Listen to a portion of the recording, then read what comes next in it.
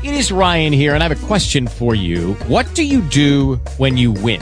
Like, are you a fist pumper, a woohooer, a hand clapper, a high fiver? I kind of like the high five, but if you want to hone in on those winning moves, check out Chumba Casino. At ChumbaCasino.com, choose from hundreds of social casino-style games for your chance to redeem serious cash prizes. There are new game releases weekly, plus free daily bonuses. So don't wait. Start having the most fun ever at ChumbaCasino.com. No purchase necessary. VGW. Void where prohibited by law. See terms and conditions. 18+.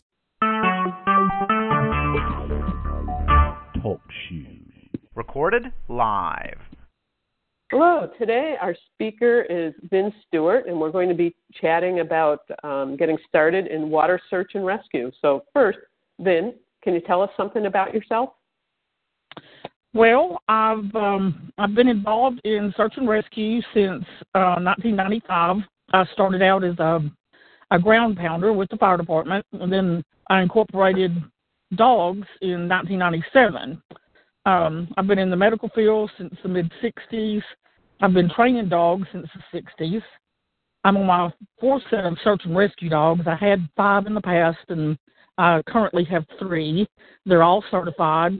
I've got 1 water, 1 trailing, 1 area, and all 3 are land and cadaver. And then in 2015, the set of dogs that I had then and I were honored by receiving a Arkansas Senate citation for the work that we had done in search and rescue. I'm an evaluator for AKC. I'm an EMT. I'm a coroner for our county. I'm a special deputy with the Little River County Sheriff's Office for 19 years. Secretary of the Little River County First Responder Association, Secretary of the Little River County Fire and Emergency Management Board with Homeland Security, a board member of the Little River County Emergency Preparedness Program with Homeland Security, board member and canine coordinator of the Southwest Arkansas Task Force, member and canine handler for Howard County, which is another county over. Canine handler, well, with our Sheriff's Department, I told you that a while ago. I'm SARTAC 2, NSDA certified with some of my dogs.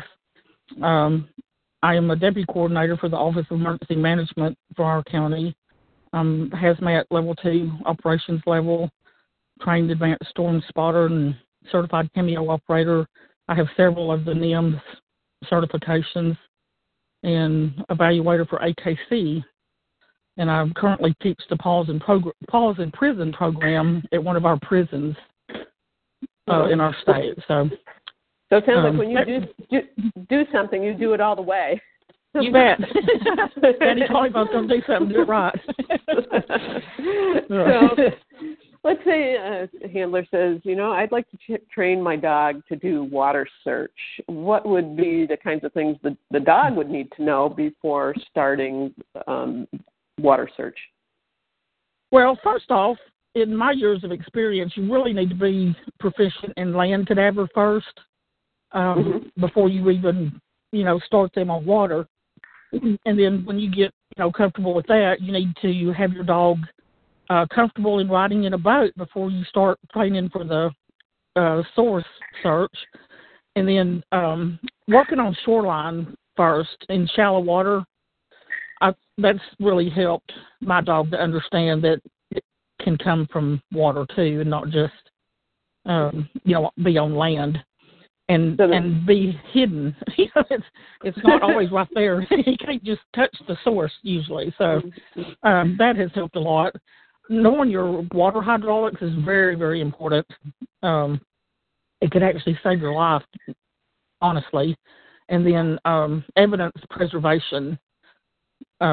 Teaching your dog, not to destroy evidence. So that's some of the main things that I, recommend that you get into before you even think about water. And then, I prepared a bunch of questions about handler preparation because when I was looking up things for this talk, I found out a lot of skills that a handler really should have. Not just in search and rescue, but other general skills and safety training specific to water search. You bet. Would you like to go over some of the skills a handler should have? Anything I teach, I always instill that safety is your number one priority, self-safety.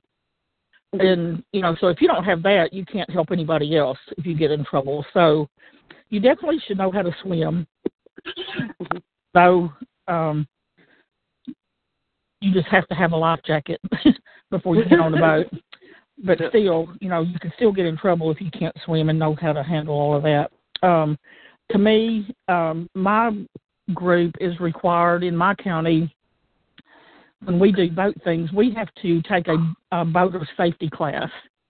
And to me, that's real important because at some point, you don't know if you're going to have to drive that boat or not. And it's not your boat, but still, something could happen to the driver and get sick or whatever. And you really need to know boater safety. And also, when you're in the front of that boat, sometimes you see obstacles or something that the driver can't see, and you have to point that out to him where you don't, run over a log under the, just run under the surface of the water or whatever. So those are two of the main things that I, recommend. Mm-hmm. If you were going to get in my boat, you would have those. Yeah, it's kind of interesting because I once took a basic introduction to sailing course, and I still don't know how to sail, but one of the people in the class, she really didn't want to learn to sail, but her husband knew how to sail, and they owned a sailboat. He said, well, listen, you really have to be able to sail if anything ever happens to me if we're out together. Right. You got to be able to get us back. So that was exactly the point you're making. And, one of the hazards that to beware of, I read about, and it kind of resonated because of my own experience, was loose line hazard. And I guess you usually are on bigger boats, so we talked about how that maybe applies more to people who are in something like a kayak or canoe that might tip over. But if you've got a line attached to your boat, you don't want to leave it loose where if you fall over, it's just dangling in the water to wrap around you and drag you someplace. So. Yeah, most of these boats, the bigger boats, have a tie-off rope at the very front, and we just pull it over into the boat because some of those are long enough to actually get into the propeller if they were to drag, through the water. So that's always, whoever the last man on board throws the rope in as he's pushing, the boat off the shore. So, and that's another hazard that I have to watch, or you need to watch to make sure your dog doesn't get tangled up in it while he's working, or you either one, because you're working the front of that boat and it's just kind of pulled up there on the edge.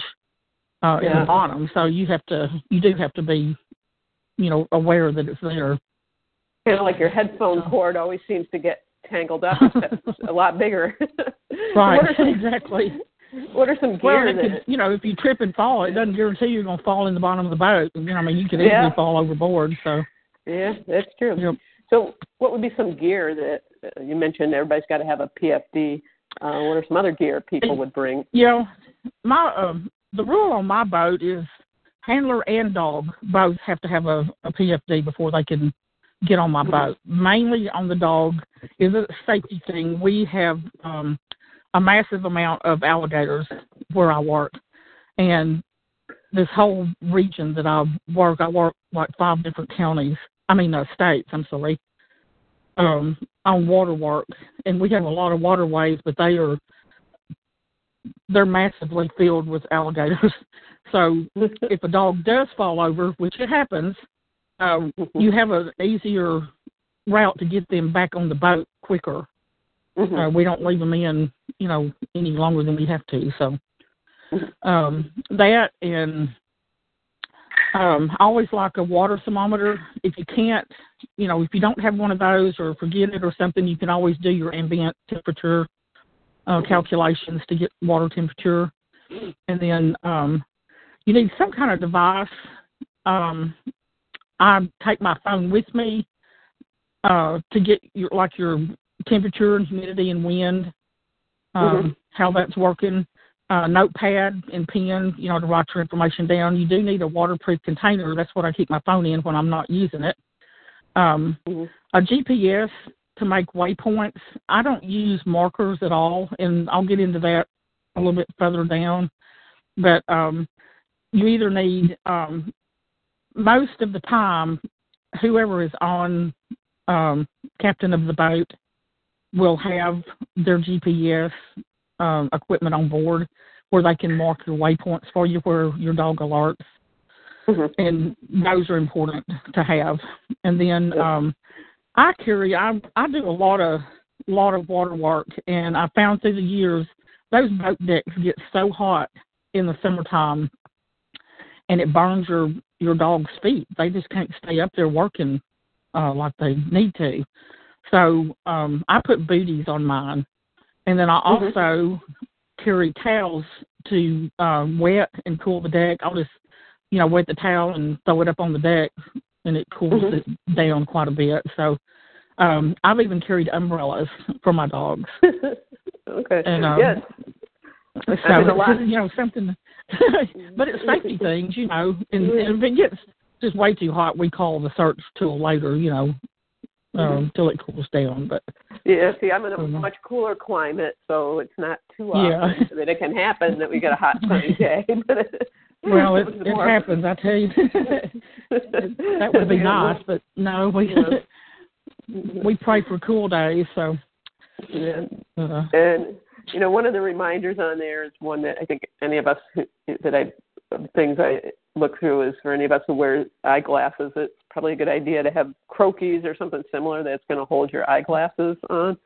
I have some that are yellow and I have some that are yellow and float so that if my glasses get knocked off, there's a chance I'll find them again. The same thing I made. I've donated a few pair myself. My dog's PFD.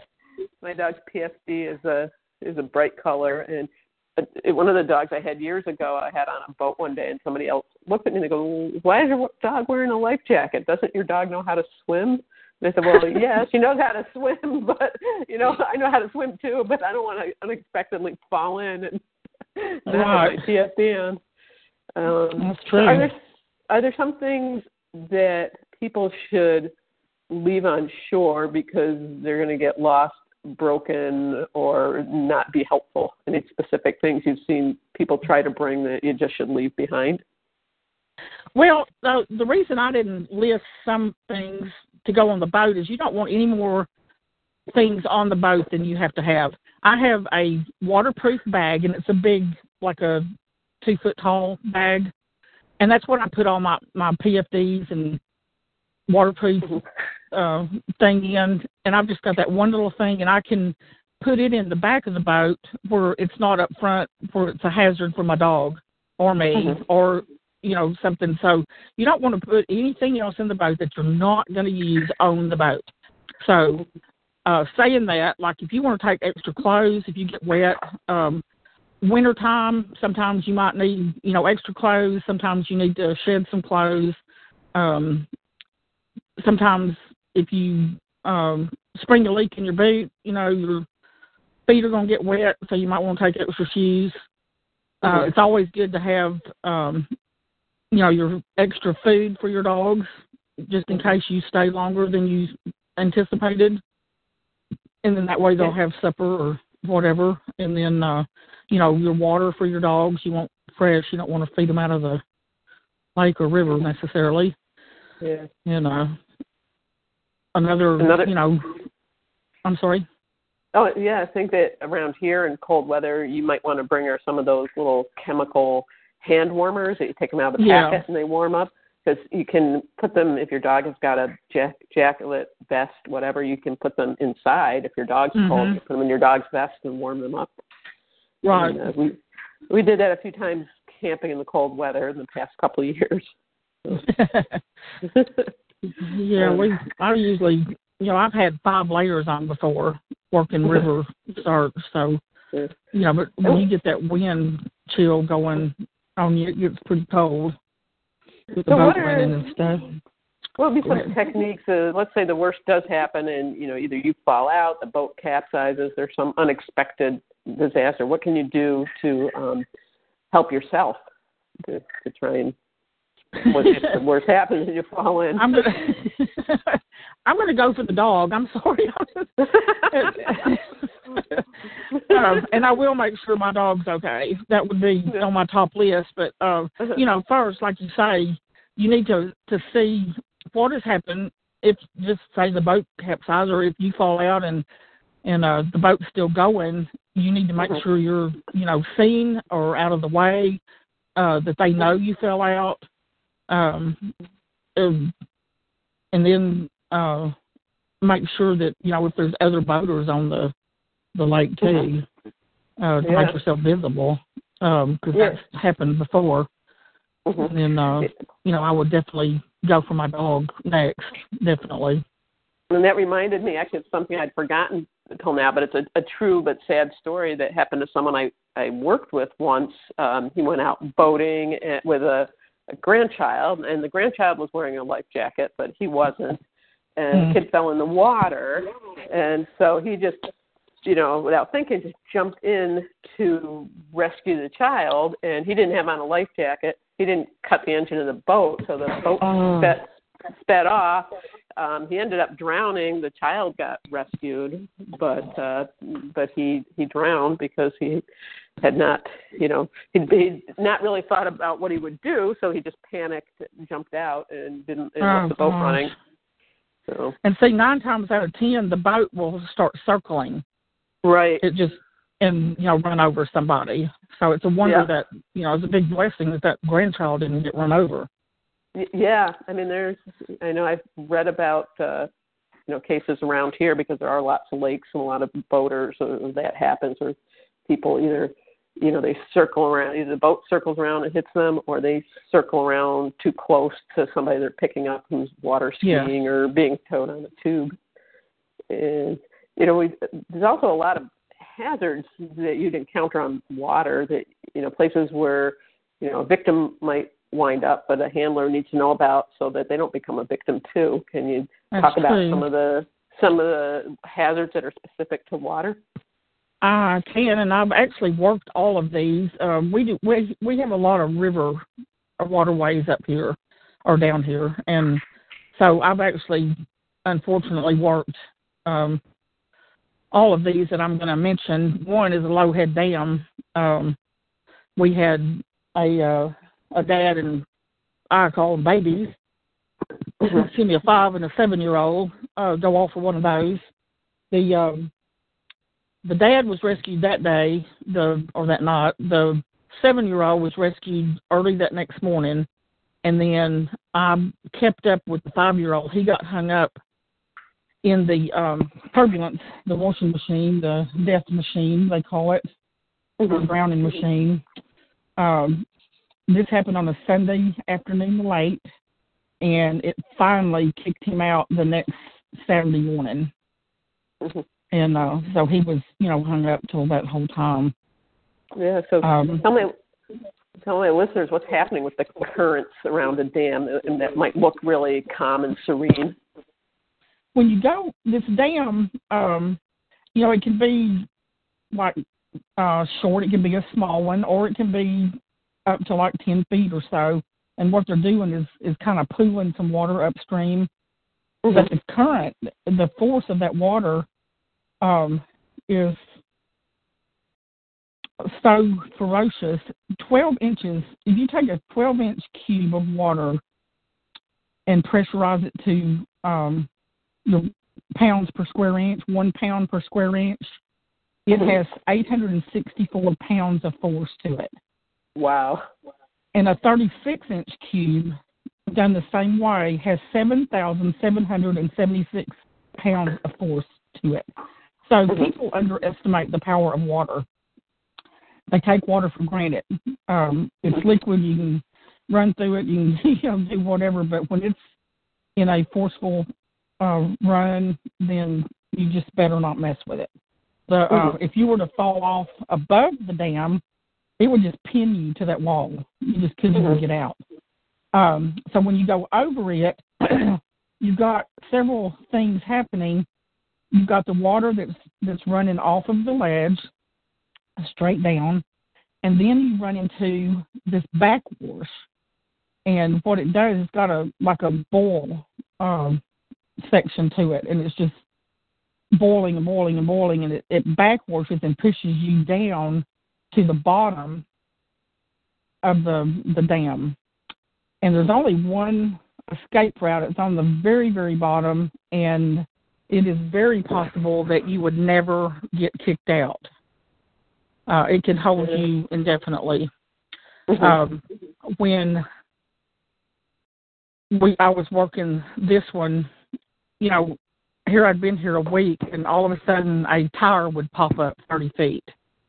And then later a big old tree trunk, long tree trunk would pop up that had not come down river. They had just been in there for several days that I know of.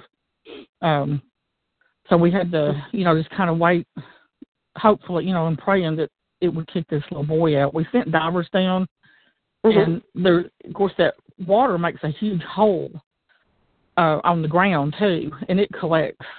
That's where things stay, and then so that's why it's hard to get it up into that kick out spot. And it's the same thing pretty much that happens with a waterfall too. There's going to be this beautiful pool at the base of the waterfall that deceptively looks like a great place to swim, but people get into trouble. I think the same mechanism. It can definitely happen that way. And then, let's see, the entrapments is, anything you can get hung on, like a tree that's fallen into the water, and it doesn't look bad, but the water will force you down in the tree, and then you might get to a spot that you can't get through the limbs, and then that water's going to hold you in that tree under the water. So it's basically what a strainer is then. And I guess there's also the risk of, if you're walking and you can't see what's on the bottom, your foot gets caught, and the current, you talked about how much water, how much force there is in the current. People can just get trapped that way because, some part of their foot or some other place is snagged on something and the water's pushing them, so they can't get free. Right, that happens sometimes with your cushions. The cushions are kind of like on the edge where it collects the water up against, say, a big rock or something, but if you might not be able to see that cushion because that rock may have, and this goes in with your ledges, you'll get pushed up under that rock, and then the water's holding you in. Or it'll, make you fall down as you're going through there, and you start going through, say, two rocks, and you get so far in there, and you can't get out. And you get hung up. So, and then eddies are quite different. They have water going over them, but then they also have water coming back to them. And bodies search for calm water, and an eddy will produce that kind of on the back side. So eddies are real good places if a body can't make it to the shorelines. Then for the calm waters, a lot of times it'll hang up in that calm part of the eddy.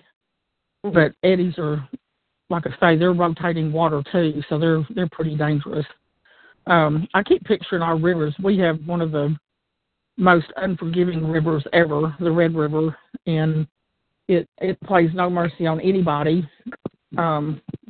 One time I was working it, and we were going back to the boat ramp for a little bit, and all of a sudden the whole back end of my boat just went down and then popped back up. And I looked at my driver, and I'm like, what the heck was that? And he said it was a suck hole. And we didn't see it going in it, but yet it sucked the back of my boat down. And I'm like, get me to the shore. Get me off of this river now. And that is the only time. I never recreation on this. We have a lot of fishermen that's grown up on this river, and they say, oh, I know this river. I'm sure you do know it to a certain extent, but rivers are always changing. You can't ever say, I know this river. You know a lot about the river, probably, but, rivers are constantly changing, so that's a bad hazard to have to work through. And they have so many different water patterns, the way they flow and stuff. If you don't know your water hydraulics, you're just kind of in a pickle, or could get in a pickle really quick. Especially, when I go on a search scene on a river, I say a prayer before I go that game and fish will be there, because they know the rivers more than you get your local fire departments. A lot of times they'll help drive a boat or whatever, but I always try to get with game and fish because I trust their maneuverability on the rivers more than just. I know one time we had a kid drowned, and it took us what was it, 2 hours to get like just a couple of miles up the river because it was so bad, and it was nighttime. So the boat driver is a real skill. You need somebody you bet. With a lot of skill. You bet. And back to the dogs, I read that there was kind of 3 components to teaching the dogs. One thing I read broke it down as, to teach a dog, well, human scent can come from the water. To teach a dog to be able to work while riding in a boat. And we touched a little bit on that. And maybe, I don't know if that ever happens, that your dog works while swimming in the water. But as far as teaching a dog that the scent comes from under the water, how do you do that? Well, there's a few ways. Like I say, I always start mine out on shoreline. I've got a little creek in my backyard, and that's where I started my guys. You want it shallow enough that they can wade out in there and locate the scent, and then they play around. They'll look at you very confused, like, it's here, but I can't see it, like they can on land. They can finally see the stuff on land. But you just keep, working them, and they finally understand, and then they'll end up getting to where they'll indicate or alert on the source. So that's one way, the creeks and like a shallow pond, maybe just on the shorelines. Another thing you can do is put your dog in the boat on dry land and put the scent or the source under the boat. Okay. And they learn to dip that head over, looking for the scent. Okay. And so that's another deal. And then that's pretty much my ways that I start mine out on water. And then I take them riding in the boat. Don't take any scent stuff with me at all. We just, see how they're going to do. Some dogs, it doesn't take, near as long to get them comfortable riding in a boat as it does others. So depending on your dog, how soon you can start, putting source out. And I still kind of, by the time they've learned to dip that head and, that scent does come from underneath, they work that pretty good. When I put stuff out, I do 2 or 3 different things. One, I've got a reel that I, reel out and put my stuff down as deep as I want to and as far out as I want to. Nothing shows whatsoever. It's like a drowned thing. I have used the scent generator in the past, but I'm not real fond of that. There's just too many things that can go wrong, or it's a lot of pain to set it up for one. Take it with you and set it up and all that. So I take the easier route. So do you want to tell my listeners what a scent generator is? A scent generator, yes. It's you've got like a regular generator that you would run your house with. I have a little bitty one. And you run you've got a container on that will hold your source. And then you've got an air pressure, like airing up your tires with. I made a homemade one, and it was really simple. It was economical and easy to tote and carry and use actually, and then you run, you've got like your clear tubing that you run from that out into the water. You have to weight it down, and then when you turn it on, you've got a regulator on it that you can control your air pressure, and you want just as few bubbles as possible because you don't want your dog looking for the bubbles, but you want the scent coming up, and then, you work your dog off of that. So it's not actually putting scent in the water. It's still on the source, actually. You're putting scent in the water, sorry. Your source is not in the water. So that's one way to do that. And like I say, you have to weight your tubing down, and it gets hung in. These are some of the pros and cons. It gets hung up in weeds sometimes when you're trying to get it back out, and some people use. And I don't agree with this, and it's just difference of opinions on training. They use a scent machine, and they have a bobber, an orange bobber on it, and they want that dog to see that orange bobber, and they'll bob it up and down, and I don't agree with that because I don't want my dog looking for something. I want it to use its nose and not its eyes. Yeah. Yes, and they're going to get, now when I have trained with markers before, those little orange fishing H-looking things, but I'll put like 5 of them out, and the dog has to tell me exactly which one it is. Okay, so that's not actually training on a visual thing because he's having to use his nose. So that would be the only way that I would, do markers. So it's kind of like when people are training cadaver and they put out a whole bunch of identical containers and only one has the source in it. Right. The same idea. Exactly. And like your imprint stuff, when you first start a puppy, you might put 6 concrete blocks out and only one of them has the stuff, So, yeah, same principle. But they're far enough apart. I'll just run them down the river, or I'll get a big cove or something, and they're far enough apart and I set it up and work it like it would be on a regular drowning, different grids, different ways. And like I say, they have to pinpoint that particular buoy. So, and around here, at least, even though I've never done cadaver, I do have a few little cadaver sources in my freezer, and it's kind of hard getting stuff in. People get things like piece of some placenta, or I had a dentist, who gave me some teeth that he'd pulled. So, so everything's pretty valuable, and I keep thinking, well, if I did water search and I put it in the water, isn't it just going to be a disgusting, soggy mess? How do you handle that?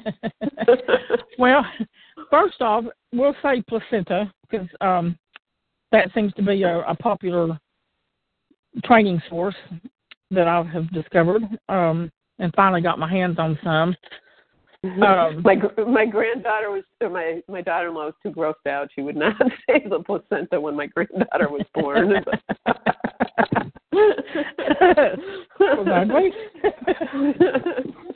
Sorry. I do actually have one of my granddaughters. So anyway, well, what I do is I take that placenta and I stick it in a stocking, like a pair of pantyhose, down into the leg, and cut it off and tie it off real good. And then I also put it in a little soot cage, like that you feed birds with, before I put it into the water. That kind of helps. It holds the placenta together, and then it also keeps some varmints from eating on it. So do you have to dry it out afterwards, or after you take it out, what do you do? No, what I do is I drain it really good to get the water off, and then put it back in its container, and I keep mine in the freezer. Okay. I have just a freezer just for that stuff. So, and then by the time I take it out and get to where I'm going, it's thawed out to use again. Now, over time, and I've had these things for several years. Over time, any of your stuff is going to disintegrate. It's just a process that you go through. Even if it never touched water, it would eventually, but it just keeps a lot longer if you'll take care of it. And what about, somebody's thinking, I'd like to do water search, but I don't own a boat. Is there going to be feasible? Is there going to be a way for them to work around that and still train their dog if they don't have their own boat? The only thing is if you don't have your own boat, then you better make buddies with somebody that does, because you have to have a boat to do water work. If you're going to get in the open water and on the rivers. If you're going to do more than shoreline, yes, you have to have a boat to work out of. Now, when you go on a search, you do not have to have your boat because they've already arranged that for you. But now, the thing you need to be aware of when you're using somebody else's boat, especially in the winter when it's cold, your scent lays real low. And if you get a boat that sits too high up off the water, they can miss that scent. Okay. It's not getting up to them. So try to get in as low to the water, the deck of the boat as low to the water as you can. I've had to switch boats before because I knew my dog had worked it the same for several days, and then all of a sudden he wasn't doing nothing. And I'm like, I've got to change boats. And when we did, he went right to work and was doing, working. So that's something you really need to pay close attention to. And you need to learn all that stuff. It's like all your, what your scent does, why it does it, what causes it to do this, why it doesn't do that. That's very important, to know all of that stuff. But if you're proficient on land, you should already know all that. It works the same on water. It's just in water. So, okay. And anyway, you mentioned about people might inadvertently cue their dog if they use some kind of marker and they just have one marker. Are there any other common errors or pitfalls you've seen beginners make when they're training their dog in water search? Well, what I see, one thing you're talking about the markers. Let's address that right quick because at some point we had talked about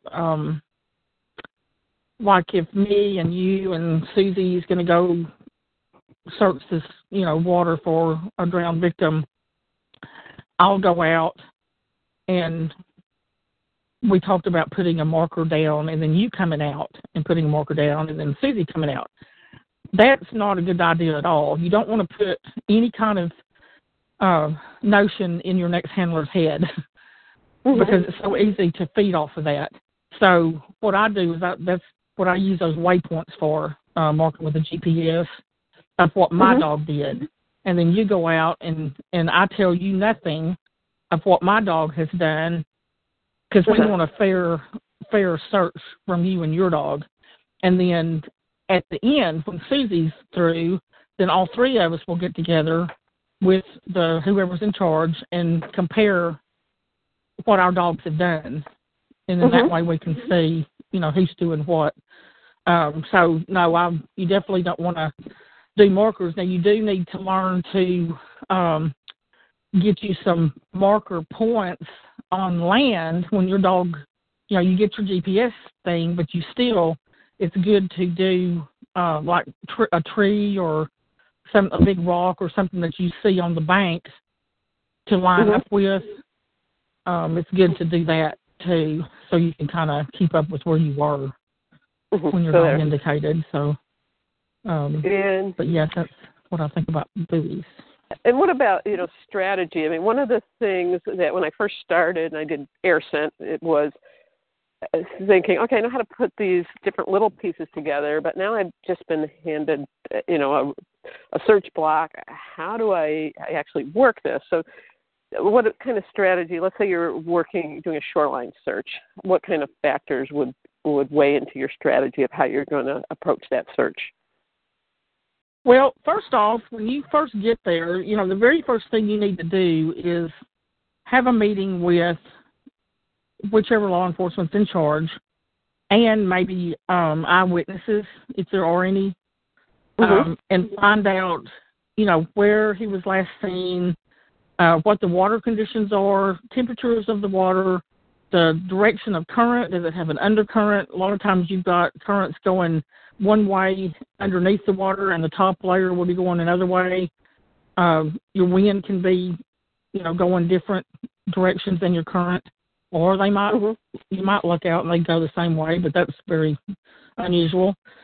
You need to get all of your statistics together, and then go to the shore. Don't take your dog. Go down there and evaluate things. Assess, are you going to have brush that's in your way? Are you going to be able to work the shore easily? Is your dog going to be able to get out in the water at all? If not, and if I'm working a river and I do kind of a short shoreline, which is very unusual, but it has happened, I put, of course, the life jacket and me and my dog have life jackets on. And then I also put a long lead on my dog. And then that way, if he was to get in trouble and slip in or not be able to get back at current got him or something, I could get him out. But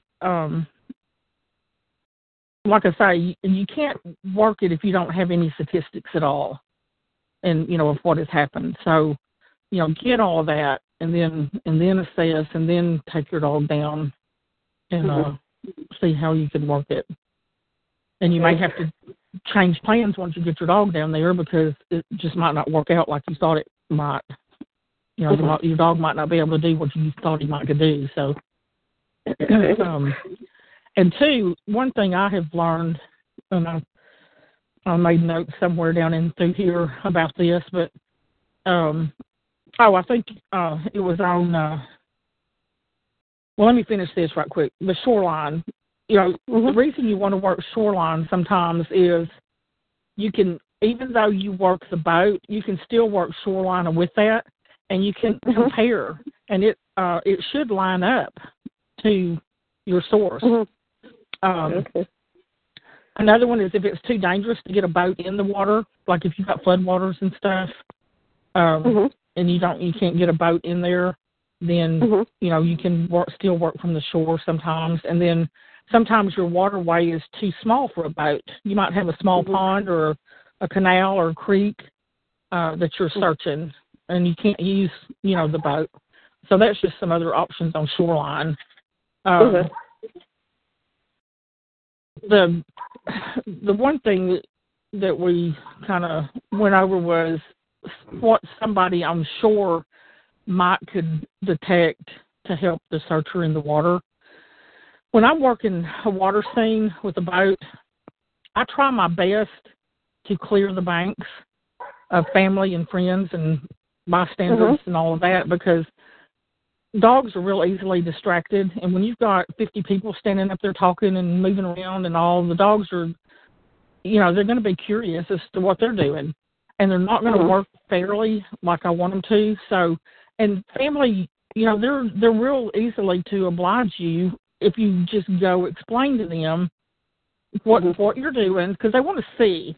But if you explain to them what you're doing, how you're doing it, and that the dog really can't do his full potential with everybody down so close to the water, if they will just back up quite a bit, they could possibly still see. But they'll oblige you to do that, and because they want you to find their loved one. So that's one thing I do is try to get those. I don't want anybody up on the banks roaming around when I'm working my dog. Now, when I get back off the water, then they can do what they want to. But now, also, that's something that you can keep in mind too. When you get called out to a water search, a lot of people have already walked those banks looking, hoping that they, made it to the bank or was just hurt and they're laying there or something. So those banks have already been walked pretty good. Ask that into your questions at the very beginning when you first get there and you're assessing everything and drawing all your information. ask that question too. Has anybody ever, walked the bank shed or whatever? And then you'll find, well, we didn't see any footprints, or yes, we did see some footprints. We found a lunch bag, just different things. So that way you can keep that in your mind when you're working that, but also don't let it take over, because that might not be Johnny's footprints.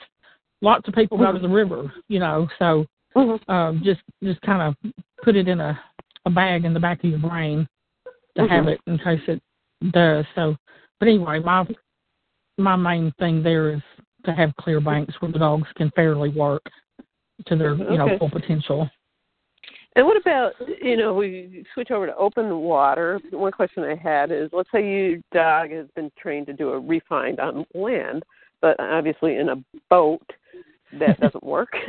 So no, not very well. Okay. Now, over the years, this is what I do. And when things that I'm saying here, these are my findings. And my findings are not in concrete. It's what works for you and your dog. And that's what anytime I train a dog or whatever, that's my theory is. And if that doesn't work, we'll try something else. But what has worked for me the best, I don't do a refine except for in live area. Everything else, like cadaver, trailing, of course, you're on the lead. You're right there with your dog. But when I'm working cadaver on land or boat, but especially on land, I want my dog closer. I don't want him ranging out of sight. I want to be able to see him, because, on a live thing, your dog, he finds the person and he comes back and he tells you and then he takes you back. And, well, that doesn't happen with the cadaver stuff that I like, because every cadaver situation can be different. It's not like a live find. It may be a huge source that scares the crap out of your dog, and he won't say a word, and he won't go up to it, and he'll stretch, and, you have to be able to read your dog. Well, if you can't see your dog, how are you going to read your dog and know that he's actually found something? So I keep my dogs within maybe 20 feet of me while I'm working, and then that way, if you need to detail something or mark something and come back to it later, or whatever the case, you've got your dog there and you can see. Because I've had, like, my dog that I had to put down when he was working on his, and I'm going to say normal loosely, because I always try to instill in people, don't ever expect the norm, because it will bite you in the butt every time. Because I have more people go, well, my dog sits every time. Well, no, then you've probably missed some stuff, because your dog is not going to sit every single time. Some dogs sit, some down, some touch, some scratch the heck out of it and ruin it, which you try to avoid. But some bark. Thank you, puppy. Yeah. My dog just being noisy. That came at a good time. Oh, that's funny. All right, that's enough. Well, I'm multitasking here. My puppy woke up from napping, so I'm got the phone in my pocket, my headphones on, and we're walking out hoping somebody's going to potty, but she just wants to play now. Yeah, we need a live dog in on our thing. So, but anyway, my point is, because you're supposed to be proficient on land before you get in the boat. Well, if they're already accustomed to sitting or downing or whatever, then that's what they're going to try to do in the boat. But again, not necessarily. I've had, what I try to do when I'm training, I start out a puppy or start out an older dog on the cadaver stuff. I try to take what's natural for them, their natural indication. If they just naturally sit, then that's what I go with. I don't try to change that, because it's easier for them, to learn that, and you're not confusing them with something else. There's already too much other things to work on besides an alert. If they paw, then, that's what we go with. So, but like I say, depending on the source, you might get a lick on something. You might get touch it with the paw. You might get, like I said, they won't even go up to it. They might do their normal sit or whatever they do. So if you're not able to read that dog, then you're in trouble. You need to go home and learn to read your dog. Yeah. So, and if you're... Yes, go ahead. Well, if you're... Well, I was just going to say that's where flankers come in good, too, because they can... If that flanker knows your dog, they can sometimes catch something that you miss. So flankers are very important. Yeah. Go ahead. And if you're on flat water, what about, I've heard somebody say, well, if you're searching flat water, it's kind of like putting your dog in a wheelbarrow on land and then trying to cover the search area that way, the boat being your wheelbarrow. So are there any special tips for gridding or, what pattern you would work when you're on water and staying on course? So I guess, you mentioned the number one for staying on course is having somebody who's proficient at operating the boat. Yeah, that helps. But you're also directing them. So, you need to be able to. And what I do is I do a zigzag pattern. I'll go assess the situation and look at the the water and how it's doing. I'll get all my information. Where was the point last seen? Blah blah blah. And then I'll get me a section, and I'll start. And I'll do like a square. If it's a huge open body of water, then I do like a square. But that's another way. If you can read your dog, he tells you when you're out of scent. He tells you when you're in it and when you're out of it. So I'll do the zigzag into the wind or the current, whichever comes first. Sometimes they're different, like I said. And then I'll turn around and I'll go back the other direction, or I may go crossways. If the wind changes, I'll change with the wind a lot of times. So I may have 4 or 5 different directions going, but I want to make sure that I cover that. And your dog, like I say, will let you know when you're in or out. So if you can, calculate that, and then he'll do his indication. You should, pretty much be able to read that. On a river, I go from bank to bank, depending on how huge the river is. Now, I did work the Mississippi River one time, and no, we didn't do bank to bank by any means. That's a huge river, huge river. And anyway, that's another story I'll tell you sometime. That was quite comical, but. My driver is what I was, when we were talking about drivers a while ago, he was a different case. So anyway, but get you we were working around a bridge on the Mississippi. So I had, let's start at this column here, go to this column here. And that's how I divided it out. So you can pick things out on shore to help mark where you start and where you end. So, yeah. But again, if you can read your dog, he's going to tell you what you're doing. Yeah. And, one of the questions I had, I think you already covered, was, if you're going to put a buoy out to mark spot, the article I read said, well, that buoy might have scent on it and the dog might alert. But you gave even the better answer is that you also might sway the handler. So you're saying really avoid putting out a buoy until all the dogs have worked the area. Definitely. Well, it's so easy. Humans are a basket case when it comes to learning things. It's like, they are. I train dogs professionally for a living, and I have more trouble with my handlers than I do the dogs. I get that dog, and everybody's like, well, why does he do it for you and he won't for me? And I'm like, let's see, where would that problem be? Could it be the handler? And that, most of the errors made are handler errors. And it's so easy to try to be the dog. So easy to try to be the dog. I still do that every once in a while. I try my darndest not to, but especially on land cadaver. I just, wow, it can't be over there. It's got to be over here. Well, no, it was over there, wasn't it? I'll be darned. But the thing is not necessarily the scent coming up, because you want to find the scent. It's putting ideas in your head. Like if I come tell you, okay, my dog alerted exactly right here, you're going to go, okay, so it's got to be here. And, okay, let's see, how can I get my dog to actually alert here? Because I know hers did.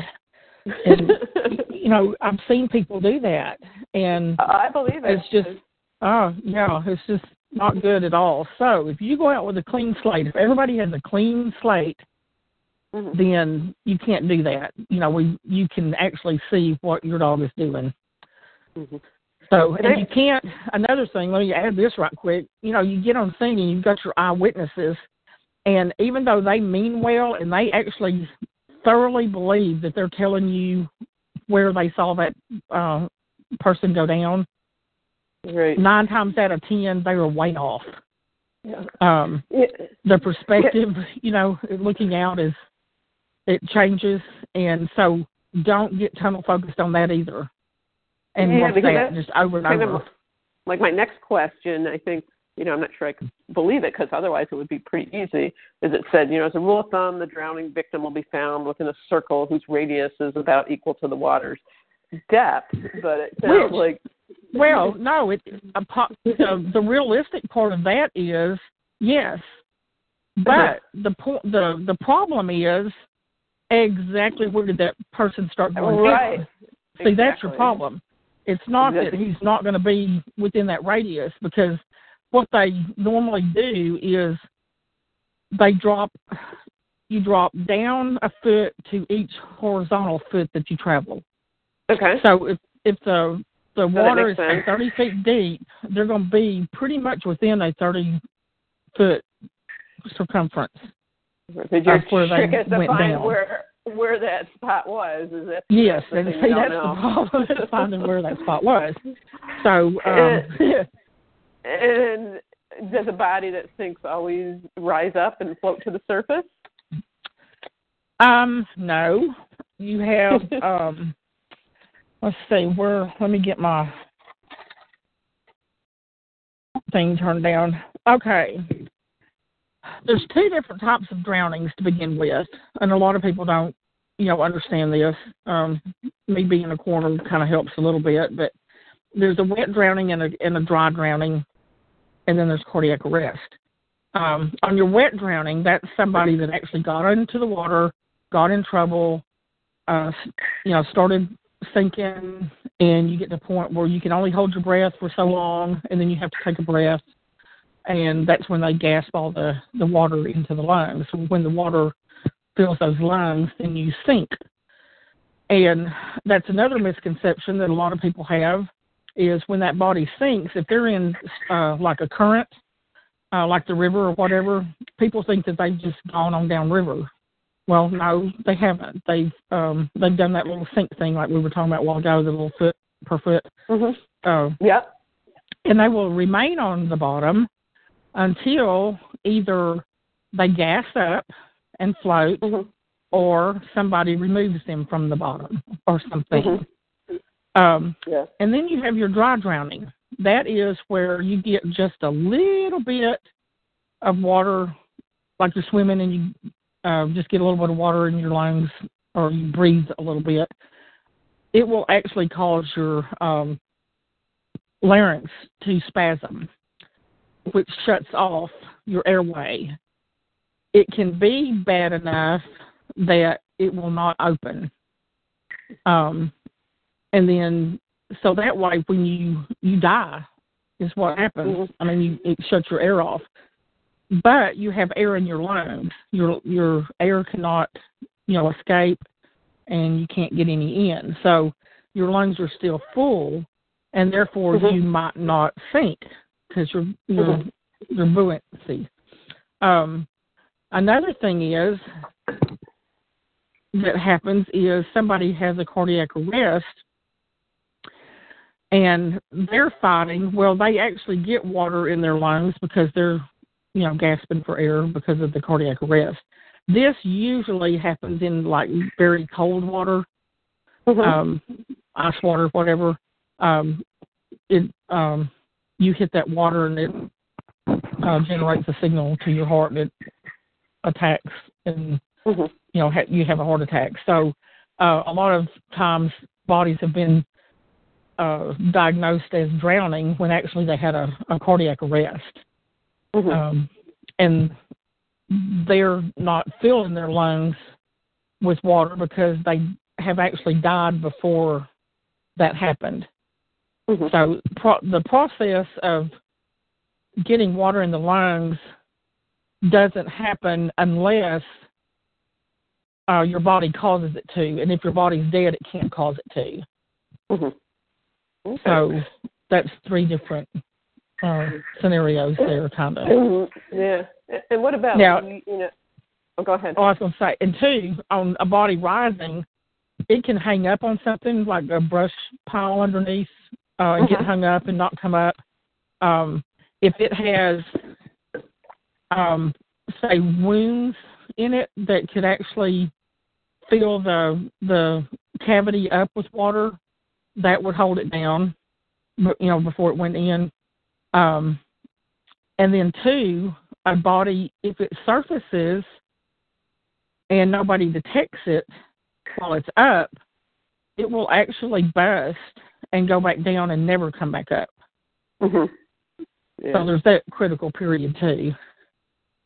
And they always, like I say, they always move when you're searching. You really need to search the shores, the banks of the water, because they always thrive for calm waters for some reason. And, some of the lakes where I live are so deep that they don't completely turn over. Like most bodies of water, the cold water kind of sinks down to the bottom, and then in the spring when it warms, it's rising back up. But there's some lakes here that are just so deep that doesn't happen. So if you sink to the bottom of those. Yeah, once they reach, I think it's like 130 or 160 feet, the water pressure will not let them come back up either, and the cold will keep them down. I've got the deepest that we ever located one was 160 feet down in the lake, and he's still in there. You have to have special divers for one to go down. And then, my computer here that Skinny Atlas Lake, which is near me, is 315 feet deepest at the deepest part. Seneca Lake is 617 feet. Cayuga Lake, 435 feet. So there's some deep lakes here. You don't realize when you're looking on the shore at them. Right. Yeah. Well, I think the deepest at this lake is 200, but that's deep for around here, and it's very cold and he worked it so different. That was the first super deep lake I had worked, and like I say, if you expect the norm, it's going to bite you, because I'm like, what are you doing? And then he would, and when it was all said and done, he come out to a point, and there he was. It's 160 feet below that point. Wow. And I was like, oh, now I see what you're doing. But I couldn't see it while we were doing it. I'm like, you're making me look like an idiot. Stop. So, backing up to talk a little bit about divers, I guess there's two aspects. One, should you train with a diver? And two, what do you need to do if you're, obviously you have divers out and you're working. So, and you said that you prefer not using divers to train your dog. So can you explain why? Well, I have seen many times, and I've actually had my dog in a boat with divers before, and it was only a one-time deal, and I was through with that. Here your dog's calmly riding in this boat, looking for something, and this thing pops up right in front of them, and they're pretty monstrous looking with all their gear and stuff on. And some dogs are traumatized by that. I've had dogs wash out, not mine personally, but I've had friends that, a couple of them that they, one almost had to wash her dog because of it. on the water, and one did. It just traumatized that dog so bad.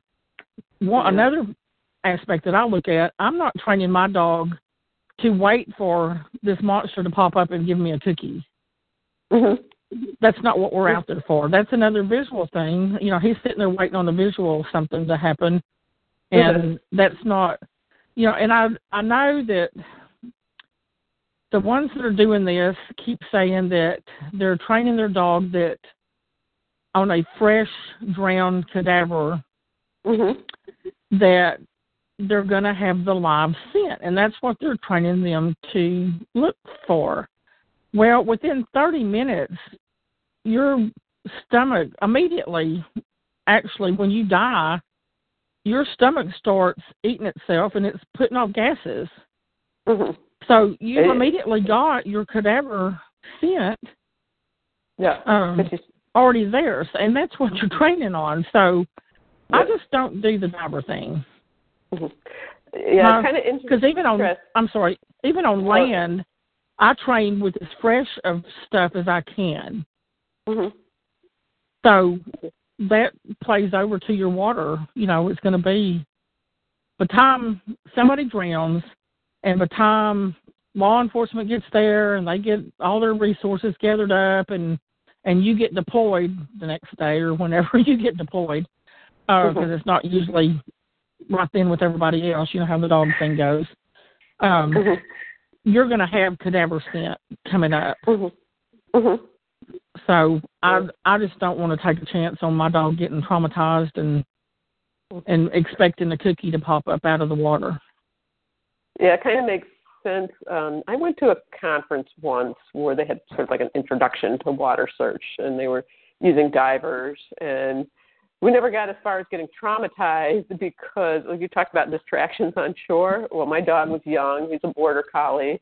And, you know, we went out. He's not really keen. He's never been keen on riding a boat. He was not thrilled with the boat, but there were some people on shore that were not part, you know, it was a public beach. There were some people playing catch with a tennis ball, so forget it. He was just interested in watching a tennis ball. And, sure. You know, he was willing to ride on a boat if he could see a tennis ball, but he would not make a good water search dog because his attitude is, you know, boats are for someone else, not for him. Right. And unlike a dog I used to own, which was a little tiny Cairn Terrier, like Toto and the Wizard of Oz, and she'd canoe with us, and she'd insist on standing on the bow of that boat, and every time a wave hit, she'd get knocked off, and she'd just pull her back on, and she'd go right back up there, like little figure. So do you do anything... Do you do anything special for keeping records, you know, your training records? Or just keep a notebook and write everything down? Yeah, I do keep a logbook. You know, I keep all the weather at the time. I take all my weather conditions before I start, and then every couple of hours I'll refresh it because things change, you know, during the day. And sometimes I'll draw maps. You know, what I've done, what the dogs have done and everything. And then if at all possible, especially on my training, I take videos. And then that way you can go back and watch your dog. Because when that's a great idea. Actually, when you're training, you know, it's so hard to see the whole picture. And that's where the flankers come in. But if you do that video thing, you know, that's just awesome. And then you can go back later even and compare it to something else. But you can actually watch your mistakes or your hoorahs. Yeah. Do you have any suggestions? Like, say somebody listened to this and said, you know, I really like to get into water search. Are there any books, videos, other resources that you recommend? There's several books out there, and you know, what I suggest is whatever you can Google that, but whatever you do, just remember that whoever has written that is their experience, and that it's not set in concrete, and that's not what you have to do. These are suggestions, see if they work for you. If not, then, try something else. There's, a lot of good handlers out there. Call somebody and ask, questions, what would you do, or how would you work this, or this is what my dog did, what do you think, or something. Just get different ideas and keep your notes, of what you're doing, and then you can compare. I don't have specific books. I've mainly done trial and error through the years, because I've been doing this for 20-something years now, and so it's kind of like, don't overthink it, just get out and right, try. Exactly. Get to work. And I do things way different than when I first started, because I've learned through the years things that just work better, have a better outcome doing it a different way. It might work that way that I started out, but yet it's a better outcome to do the way I do it today. And like I say, unless you make those mistakes, it's hard to learn, because you learn from mistakes. But admit your mistakes too. Don't be so egoish that that your dog never makes a mistake, because they will. And like I say, mostly it's the handler that makes the mistakes. But if you learn to, the main thing is learning to read your dog. And if you can get someone, and that's another thing that a flanker is good for. The flanker sees the whole picture. You're just tunnel focused on your dog, and you can't see what caused him to do that or whatever. Get someone to go with you, and maybe a trained, water dog handler, and let them tell you. I like to do this when I'm helping train somebody. I'll run along with them and tell them every move that dog is making as he's making it. And then that way they could actually put that together. I had a girl want to quit trailing one time with a wonderful bloodhound because she thought the dog wasn't working. But once I ran with her and gave her everything that dog was doing, then she was happy as a lark, because she could tell that he really was actually doing things. She just didn't know how to read him. Yeah. Well, you can hear my dog has found a squeak toy. That's a puppy. So that's kind of something I'm looking forward to is, my older dog, his certification is expired. The younger one's just a baby puppy, but I know I can be a great flanker from having There you go. Hey, they're very important. Very important people. All right. Well, thanks for talking, and I really appreciate you being interviewed for the podcast. Well, you're very welcome, and I hope if we can just help one person, it's worth it. All right. So I'm going to now hit the button that ends the recording. Let's see. All right. Let's see. Come on, computer. All right. It doesn't want to end. There we go. Uh-oh. Hopefully it recorded all that. It says it's recording, so let me see what we have there. What happens if I hit terminate? Terminate, end. Well, I don't know. Yeah, I'm hitting this button, and I'm clicking on it. Unless my little arrow's pointing on it. Well, let's keep our fingers crossed that all recorded when I because